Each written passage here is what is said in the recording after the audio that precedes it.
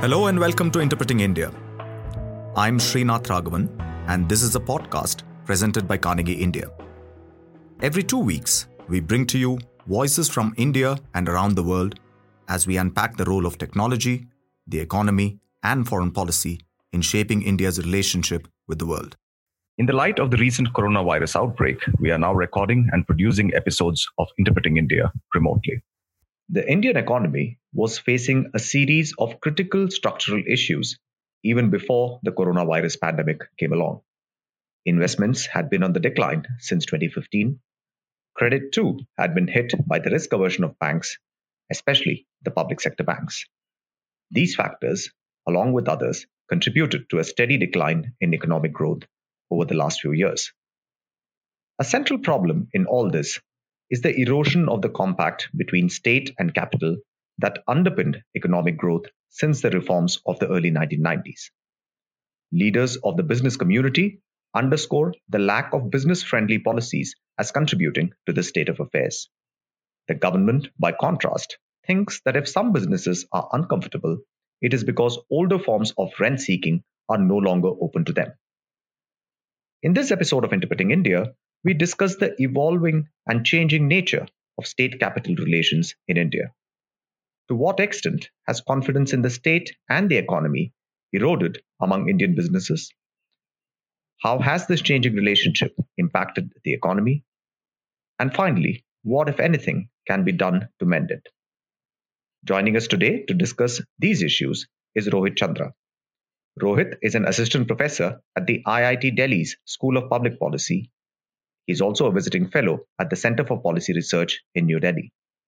He works primarily on energy, infrastructure, and state capitalism in India. His recent work has covered the coal and power industries. Over the last decade, he has worked in the policy space on coal sector reforms, the politics of state distribution companies, and the public finance decisions behind large infrastructure projects. He was recently the guest editor, along with Rahul Verma, of an issue of the journal Seminar on State and Capital in Contemporary India. Rohit, welcome to the podcast. It's great to have you with us today. Thanks so much, Srinath. It's a pleasure to be here. Rohit, I want to begin by asking you to explain to us a little bit of the premise behind the Seminar issue that you put together recently. So the main argument of the many wonderful papers in that issue, incidentally, we are linking the issue to the show notes, so our listeners will be able to check it out for themselves. But one of the fundamental premises there is that there was a particular type of compact between the Indian state and capital, perhaps since the early 1990s, since the reforms began, and that compact is now transforming, changing into something which looks very different. So before we get into the details of what exactly is the new set of relationships that are emerging between state and capital, could you just recap for us your understanding of what the older compact was and why it has given way to something new? Of course, thanks. I think the early 1990s is a good starting point. Obviously, major liberalization and economic reforms, kind of a bigger intellectual commitment to markets, a bigger intellectual commitment to allowing the private sector to undertake economic activities with less regulations, permits, et cetera, et cetera. I mean, that was kind of part of it. But I think some of this compact was really formed in the early 2000s as a successor of some of the 1990s ideas, when we started pushing our public sector banking system to really bankroll a lot of the transformative, especially infrastructural changes, right? And so, I mean, if you think of ideas like the Golden Quadrilateral Project, the expansion of kind of our telecom sector, a lot of this was done on the assumption that, look, we know we are a slightly capital-starved country. We are going to use our public sector banks to pay for a lot of these big projects. But we also know that government PSUs and organizations may not always be the right vehicle for implementing them. So we'll actually lend a lot of this money to private companies to undertake these projects, right? About 20 years after all of this, what we're seeing is that a lot of the basic promises regarding basic inputs, whether it's electricity, some kinds of basic infrastructure, access to capital, all of these things are becoming more difficult for private companies, especially those outside of the top 20, 30 business groups who have kind of always managed in India one way or another, right? Kind of through their connections. And so I think one thing you could say is that from 1990 to at least kind of the early 2010s, there was a notion that competition was good, that concentration of capital was not what we wanted, that we wanted more players, we wanted more entry, I think particularly in the last 7, 8 years, as we've seen private investment declining, there is, I think, a larger uh, dissatisfaction that has come out of a lot of my interviews regarding maybe not the largest capitalists in India, but kind of the smaller and medium-sized capitalists, the people who are, let's say, below 2,500 crores in market cap, these kinds of companies who are still important to the Indian economy, but are finding it more difficult to get things done. I think at the same time, there is kind of also a sense that some of the 1970s demonization of capital is coming back, right? The bad boy billionaires, the Vijay Mallya's and Nirav Modi's, who've kind of been put front and center as the kind of face of look at these big bad capitalists who took our money and then ran away with it. And while those people are symptomatic of some of the larger problems in India, I don't think they're representative of the average Indian capitalist. And so there's a certain sense of, look, we were part of this larger arrangement with successive governments to help India grow. Why are we being made out as the villains right now? I think that's a certain sentiment that did come out during some of my interviews. And I think that's a rough summary of, I think, how things have evolved in the last few decades. So one of the things that came out for me from reading the many papers in that issue was that the sheer heterogeneity of what we think of as Indian capital, right? I mean, in a sense that it is not an entity which can be clubbed together either as a homogeneous kind of group with a uniform set of interests in play, nor can it simply be divided up in terms of its size, right? I mean, there is something around orientation, around whether they are rent seeking, whether they're looking for policy change, or they're simply looking for a level playing field and so on, right? So there are many typologies which you and your co-authors kind of put out there. But the one thing that you do point out early on is what you call uncertainty of intermediation. And that relates to the point that you were just now making, which is that things are getting difficult to get done. Could you just elaborate on that particular point, please? Absolutely. I think this is actually probably one of the most important points. I think for better or for worse, politicians and businessmen have always been close collaborators in India. If you go back to our roots during independence and large capitalists bankrolling the Congress, or all of election finance, which has happened in the last 50 years, in some senses, small local businessmen or large national businessmen have always had close relationships with parties, right? And not all of this is illegal. Some of this is just about kind of supporting parties and then expecting certain sympathetic policies, which stop short of lobbying or any kind of illegality, but is just kind of part of the political process. I think especially in the last 6, 7 years, there is a sense that there's a slightly absolutist stance towards not being seen or associating with capital explicitly, except for, let's say, some of the large firms who are very close to this government that we know. I think before, if you were a local MLA and you were fighting an election, you would probably go around to 10, 20 businessmen, talk to them all, raise money from them, figure out what some of their preferences are like. And if you came into power, then you would also try to help them kind of expand their industries, all of these kinds of things. I think one of the things that's happened is that the responsiveness of local politicians to the bottom-up demands of capital have become eroded much more, especially with the centralization of party financing. And we can get into the whole electoral bond issue a little bit later. But in that sense, unless you have access to the few points which are really making decisions, particularly in this government, let's say the PMO and a few other ministries, you actually don't know who to talk to, who will actually listen to you. And I think one of the turning points was this kind of Sood Boot Ki Sarkar moment a few years into the first Modi government, where basically informally it was communicated to most leading politicians and a lot of leading bureaucrats that you should not be seen publicly with big businessmen. that it is making us look bad in terms of cozying up to all of these people, which is interesting because this, large capitalists were by and large a group which very strongly supported Narendra Modi during his first kind of election bid in 2014, right? And that about face, I think, was perceived as a little bit of a betrayal, right? Even if it's bad for public optics and all of these kinds of things, we supported you. Why have you forsaken us? I think this is a sentiment that definitely came up over and over again.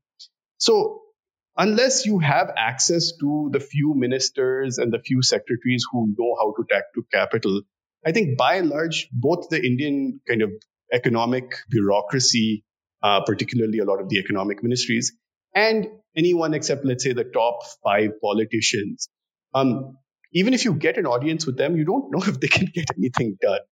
And before that, it used to be more of an open house in some senses, right? Lots of ministers and lots of secretaries and joint secretaries would take meetings. They would thrash out ideas. They would agree and disagree. The frequency and regularity of conversations was much higher across the spectrum, both in the political class and the bureaucratic class. And I think that space has shrunk, which means that you just don't know what they're thinking and how to influence them. And to some extent, that can be a good thing, right? I mean, maybe the pendulum had gone too far in the other direction where everyone who wanted access got it, right? Perhaps it was supposed to swing back the other way. But there is definitely a sense that it's perhaps gone too far the other way and needs to come back to a more sustainable equilibrium where capital has some voice in the system, even if it isn't a public one. Interesting. So your argument is kind of more focused on what is happening in the policy making process, right? And what are the points of entry, stroke, influence, or even giving an input, so to speak, for capital law, for any other interest groups. I'm just wondering if there is also a political kind of a framing of the story which is important, which is to say that, for much of the period that you spoke about, when the old compact, or not so old compact, 20-year-old compact was in play, in, say, starting from the late 1990s onwards, was a period when we had coalition governments in place, right? Since 2014, we've had 2 successive governments with clear majorities of their own. Now, that really means that the range of regional capital and smaller kind of players, as you're saying, smaller only in relative to the biggest players in the system, in the business system, perhaps have lesser role to play simply because regional political parties have stopped counting for as much in the central government, right? I mean, you only need to sort of look at, as you were saying, the number of ministers from different parties in the context of, say, UPA 1 or 2, right? And the kinds of plum portfolios that usually coalition partners would bargain for their ministers, often with an eye to precisely the kinds of rent-seeking things that you underline in the in your essay as well. Of course, with the advent of Narendra Modi and the BJP emerging as a clear sort of party of a ruling party with its own majority, of course it operates in an alliance, but doesn't really need the allies. The space has shrunk, and in that sense, it's a bit like what the Congress Party was in its heyday in the 1970s and the 1980s, right? So there is no space for any smaller capitalist groups simply because the ruling political regime and dispensation can serve its financial and economic needs by cultivating only a very few, perhaps amongst the top tier of companies in terms of getting their elections bankrolled, etc. So I'm just wondering if there is also a sort of a political story here beyond the policy-making setup and centralization story. Oh, no doubt. I mean, these things are, completely interconnected. I think the only reason this thing can happen is because you have a large national majority. You can kind of push some of these decisions. I think the interesting thing to see is kind of, if you look at the growth episodes post 2000, some of the strongest growth episodes, depending on which GDP figures you believe, happened during these coalition periods, I think, when the heterogeneity of capital is allowed to function the way it is, right? So in some senses, I completely agree with you that kind of not having a coalition government means that you'd have to kind of just cater to fewer needs, less rent seeking, kind of a more authoritative kind of centralized decision making regarding what economics matter, what business decisions matter, all of these things. But in some senses, I think, kind of Harish Damodaran's essay actually talks about, the entrepreneurs, right? Kind of all of these kind of coastal Andhra businessmen who kind of gained surpluses and then plowed them into especially infrastructure industries, kind of the GMRs, GTKs of the world, these types of companies. And in some senses, I think that's a good thing, right? I mean, you want your regional capitalists to succeed. I think one of the big dilemmas that we see emerging from kind of this strong central government is that they also seem to want fewer entrepreneurs and businessmen to manage the system rather than deal with the complexity, right? So if you have your entrepreneurs and you have a different group of businessmen from Tamil Nadu and a different group of businessmen from West Bengal, in some senses, managing all of them is more difficult. If you just say, okay, I'm going to deal with the 30 biggest business groups, I'm going to create rules and regulations which are easier for them to navigate, and that is how I'm going to manage the national economy. There's definitely a sense that there's a disenfranchisement of local businesses, and I'm not sure that's necessarily good policy. I mean, it may work for political alignment, it may work for political financing, but I think it also leads to a lot of destruction of economic value. And I think we've seen that with the decline of private investment, especially small private investment in the last decade or so. But one of the ironies that you pick up is that, Indian capital as a class, right? So as a group which is kind of conscious of certain kinds of collective interests, hasn't really expressed that much discontent with the recent turn of events, precisely because the interests of perhaps some of the biggest players in that collective is being served, or they expect it to be served better, even in the current kind of system. So in a sense, despite all the uncertainty of intermediation, the various kinds of lack of access, the overall decline in growth, the various kinds of policies, particularly around taxation, which corporate India, as you note, has been quite unhappy about, there has been that much of an articulation of their class interest, so to speak. No, absolutely. And I think this is something which has been historically a problem as well, right? I mean, all of our major chambers of commerce have not really been nationally representative in that sense, right? They've often been controlled by kind of the 20, 30 largest business groups who are doing relatively well right now compared to kind of the rest of the business size distribution. And so in some senses, I think the traditional sites for collective action of business, which are these kind of, especially the national chambers of commerce, have just been phenomenally ineffective, right? I mean, they may do seminars and they may hold national convenings, but like putting out a single policy paper which says, here are ways we think we could improve the national economy. Here's what a roadmap for taxation looks like. Here's how we think the telecom kind of taxation war can be solved. I've never seen any large company put out any vision document on this front, right? And I think that's partly just private negotiations are more productive for individual businesses than public confrontation. That's part of it. But part of it, I think, is also that a lot of the companies don't have this kind of deep policy making long-term apparatus. When you're living quarter to quarter, 6 months to 6 months, and you're not thinking about the long run, as long as you can get rules and regulations, and especially deals rather than rules, which favor you, it doesn't matter what happens to anywhere else. And so, unfortunately, I think there's a basic selfishness which seems to have precluded any kind of collective action on that front. And I think some people rightly say that, look, in a previous generation, a different kind of capitalist was in power. In the last 20, 30 years, some of the traditional capitalists who have had power have declined and some new ones have come up. And so this is just a cyclical thing. This happens all the time. There's no point in publicly confronting the government about anything because there is obviously the very strong possibility of some kind of tax or financial retribution, as we've seen many times. And so I think there's part of it is fear oriented and part of it is just collective action problems. And between the combination of those two things, very few corporations are willing to speak up. It's definitely a problem. And Harish Damodaran, in the same essay that you mentioned earlier, also argues that there is actually something akin to a decline in entrepreneurism itself that we can see, right?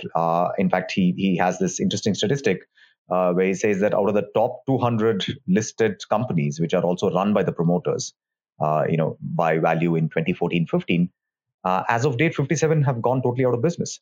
Now, a fourth of them clearly knocked out of the field, so to speak. And he says that, that is the trend line that we are seeing, which is that the entrepreneurial energy which characterized the periods of high growth, whichever way you want to think about it, of the early 2000s, has perhaps fizzled out. Would you agree with that reading?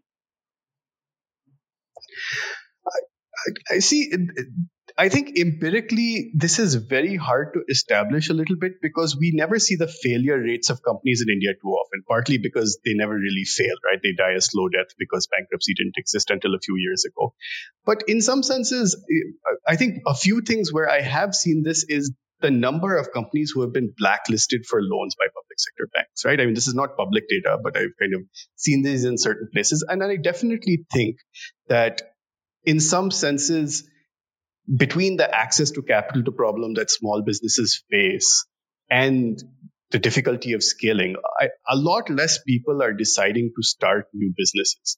I think software and some of these other spaces are exceptional, right? The startup costs are low. You don't need to invest so much in inventory and real estate and manpower and all of these kinds of things.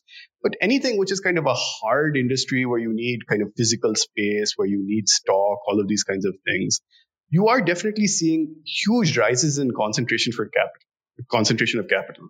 About 4 or 5 months ago, Krishna Kant had this amazing article in Business Standard where he showed the Herfindahl index in a range of industries around kind of 2011-12 and then in 2018-19. And you can see that whether it's telecom, whether it's airlines, whether it's power, whether it's steel, your Herfindahl index has increased across the board, which means industrial concentration is increased. The top business groups have more and more market share. And I think that's a reversal of at least what was happening in India in the first 20 years. So I do think that Harish is largely right. Unfortunately, I think this doesn't get covered as much, especially in kind of business newspapers and business media as it should. The failure rate of India's companies has increased in the last year. And the IBC process, which was introduced by this government, has obviously been, I think quite correctly hailed as an important reform, right? I mean, Arvind Subramanian used to say that, we went from socialism without entry to capitalism without exit, right? So in a sense, you needed to have companies which can fail and go under, as it were. And, that's a process which was in some ways quite overdue. But I'm just wondering whether there has been some kind of an unanticipated negative externality of the IBC process as well, which is that, there is something akin to, as Raj Shekhar, one of the contributors in your issue, says that there's something like a fire sale which is actually happening, with the number of buyers actually being very few, which is part of the reason why this concentration that we are seeing is increasing so much. Is that a trend that you think is borne out by what we've seen over the last few years? I mean, I do think that the fire sale of IBC assets is a bit of a problem, but I don't think that's necessarily IBC being the problem, right? I mean, you did a great episode with Bhargavi Zaveri on all of these details. I think one of the issues that's emerged from the IBC is, obviously, like legacy promoters have pushed back in a very hard way, which led to a lot of dilution of kind of the IBC post-COVID especially. But I think the second thing is that the IBC only works when there are other people who have access to capital who are willing to buy the assets which are being sold, right? And because public sector banks have always been the primary lender, not always, but especially in the last 20 years, have been the primary lender in kind of, corporate, for corporate lending. Who has the cash to buy these fire sale assets except large conglomerates with cash or people from abroad, right? Through private equity firms and other kinds of funds which have been set up. So in some senses, the IBC process was created to allow bankruptcies, but the only people who have the cash to buy things, by and large, tend to be either larger companies or external investors, which naturally leads to, I think, domestic entrepreneurs and businessmen losing their assets on the margin, right? I think there's a few cases where the old owners have bought it back at lesser prices and they were trying to game the system, and we've kind of tried to move against that. But in some senses, I think the IBC reinforces some of the concentration problems because of the bad state the Indian economy has been for the last 6-7 years, which has led to a paucity of cash across the board. You can't go to a public sector bank and ask them to lend you to buy a bunch of IBC assets as your first business, right? You have to have some history. And because of that legacy effect, entry has been very difficult. I think that's one of the unintended consequences of all of this. But at least in some instances, perhaps like telecom, it does seem like government policy has also favored the emergence of a very few players, some of which are very large and capable of effectively crowding out competition from the market. Um, you know, it, I understand this may not be again a direct consequence of intended policy, so to speak, but I just wonder what regulatory institutions like the Competition Commission make of these kinds of developments. Right. No, it's a good question. I think, unfortunately, the Competition Commission has been singularly ineffective as an organization, right? The whole kind of concentration in telecom and all of the cases that were filed at both TRAI and the Competition Commission after the entrance of Reliance Jio should have been resolved quickly if the signal was we want to have a nice, varied, kind of heterogeneous, kind of many player telecom market. I think there was a very intentional decision to drag on the regulatory proceedings on everything related to the entry of this new big player, which, if it were an external company, would be accused of anti-dumping, or dumping, but because it's an Indian player and it was Reliance, it got away with a lot. So in some senses, I agree, and this is what I'm talking about: kind of the political preference for a few large players who are perhaps in sync with government policy in some senses, right? Telecom 10 years ago was a highly varied space with a lot of players, a lot of differences in quality of service, pricing, a lot of regional capital. And slowly all of that has consolidated into what kind of three large telecom players and maybe BSNL, right? I think that is between tax policy, between pricing policy, and between the lack of any enforcement of real competition kind of standards, this is the result that happens. And so that then makes you think, does this government really care all that much about domestic competition?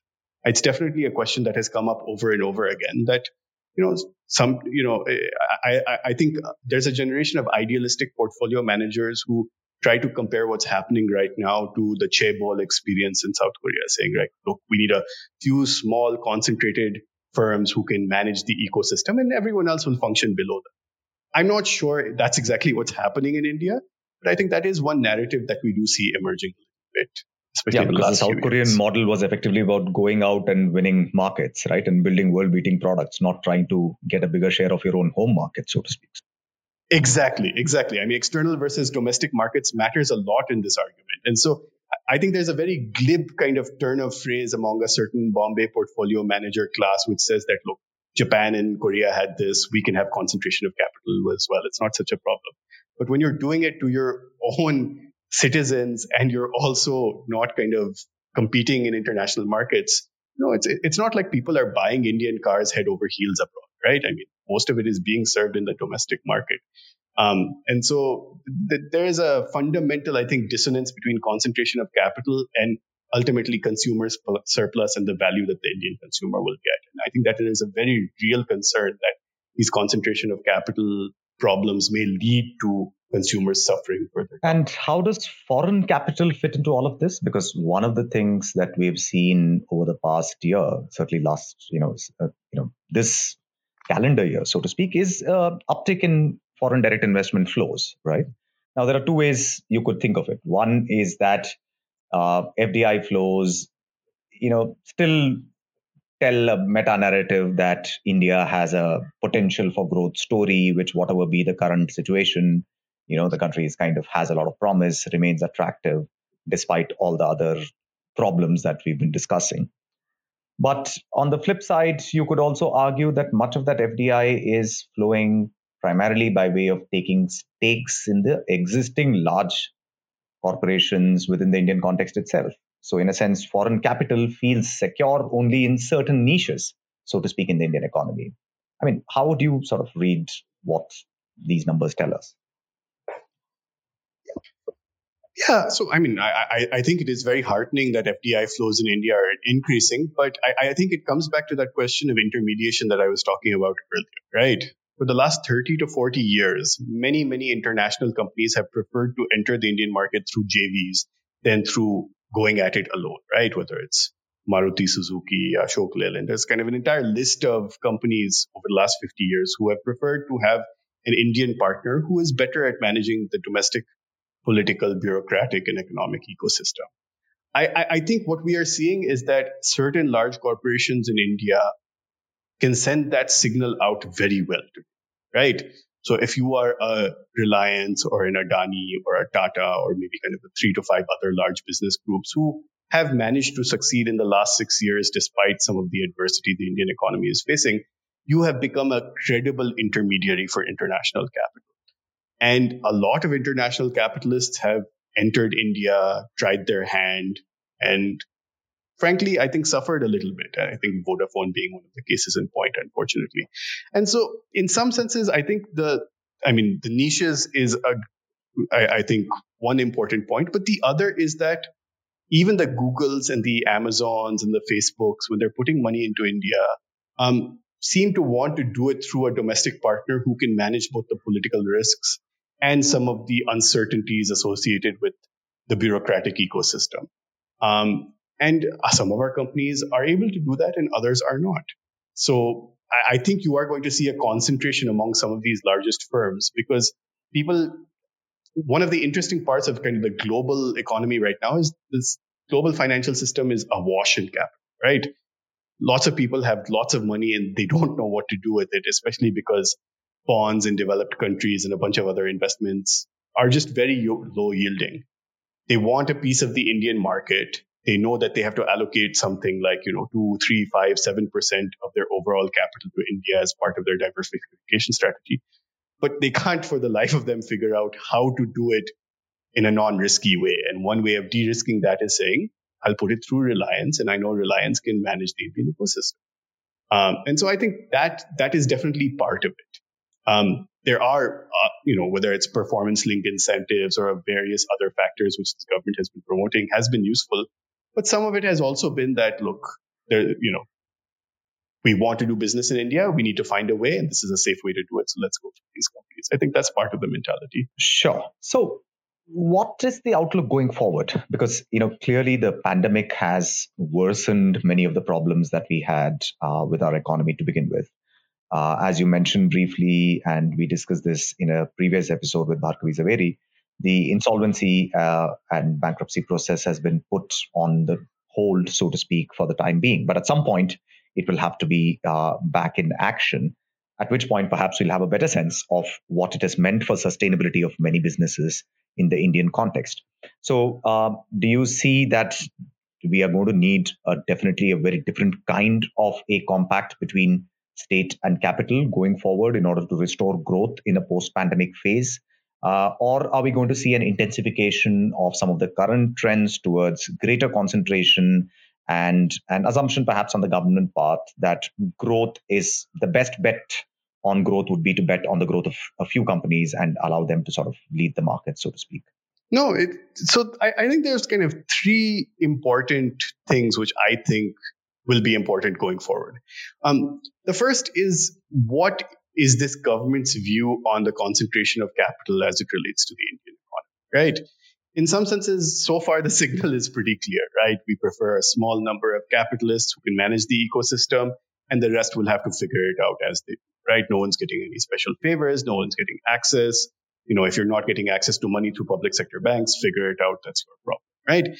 And I think there's a very real risk that the end point of something like that looks less like the South Korean chaebols and looks more like Russian oligarchy, right? I think there's kind of in this varieties of capitalism conversation, I think the problematic endpoint is always the Russian style or the Latin American style concentration of capital, almost kind of capital oligarchy issue, which we're not there yet. But if we keep going this way in the next 5, 10, 15 years, we could very well be there. So that's kind of one thing which I do worry about a little bit, although it's perhaps a bit premature to start worrying about that immediately.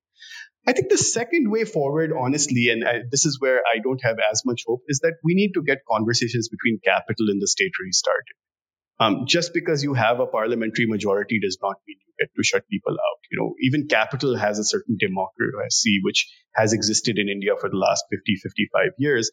And there's only so much you can alienate your capitalist class before they say it's not worth it anymore, right? I think one of the things I observed in my essay is, while this isn't, kind of being announced publicly anywhere, a lot of small businessmen are just deciding to take their money and leave India, right? In completely legal ways, which is saying, I don't want to run anything in here anymore, right? The next generation of South Bombay small businessmen may not exist And I think that would definitely be a loss. And so I think this is happening through private conversations, right? Niti Aayog will do this. There will be various private convenings to various ministries. I'm not saying these conversations aren't happening. It's just that people have been saying things at these convenings for the last 4 or 5 years, and very little happens afterwards. And unless that perception changes, I think a lot of people will decide to exit, decide not to invest. This private investment slump will continue. And so a reopening of kind of engagement with capital in productive ways needs to happen. I think the third thing, which, I think it's very easy to blame the government for all of this, but I think the business community also needs a little bit of introspection. And I think one of the really productive things which I think should happen in every major corporation is they should have some kind of policy unit which is putting out ideas, white papers, trying to define what they think a regulatory system, what kind of legislations would be useful for them. Just to give you an example, right? Kind of when the whole Johnson & Johnson medical devices problem happened a few years ago, there was no framework legislation that the Association of Medical Devices in India, manufacturers, I'm forgetting what the association's name is, had put together, right? Everyone was off making their own devices under existing acts, but no one could come out and say, look, here is what's happened in 5-7 different countries. We think this kind of regulatory system would make sense. And let's approach the ministry and try to see if they're willing to play ball on this. Now, some of this kind of work happens in think tanks and universities and other spaces, but honestly, corporations should be doing this more and more, right? They should have a chief public policy officer the way they have CTOs or CEOs. And some of the tech companies have been much smarter on this, I think, than the older companies. But they have to be involved in proactively shaping the policy environment rather than just reacting to it and then making successive deals which may or may not work in their favor. I think some of the most forward-looking companies are starting to do this, but I think there's a certain culture building around public deliberation on private policy questions, which would, I think, improve the public debate over these issues. I think, which would put a little bit of pressure on various economic ministries to not stick with the status quo and actually change things on the margin. And all of this happens in some kind of circuitous private conversation right now. I think there should be more public deliberation on these issues. Those are, I think, some of the important things I would look at going forward. And in fact, I have been talking to various large companies who are on the verge of doing something like this and are very interested in talking to policy professionals about to build such cultures in their businesses. I think if that would happen, that would be a great public service to India by these corporations. On that optimistic note, Rohit, thanks so much for joining us today. It was great to chat with you about all this. Thanks so much, Srinath.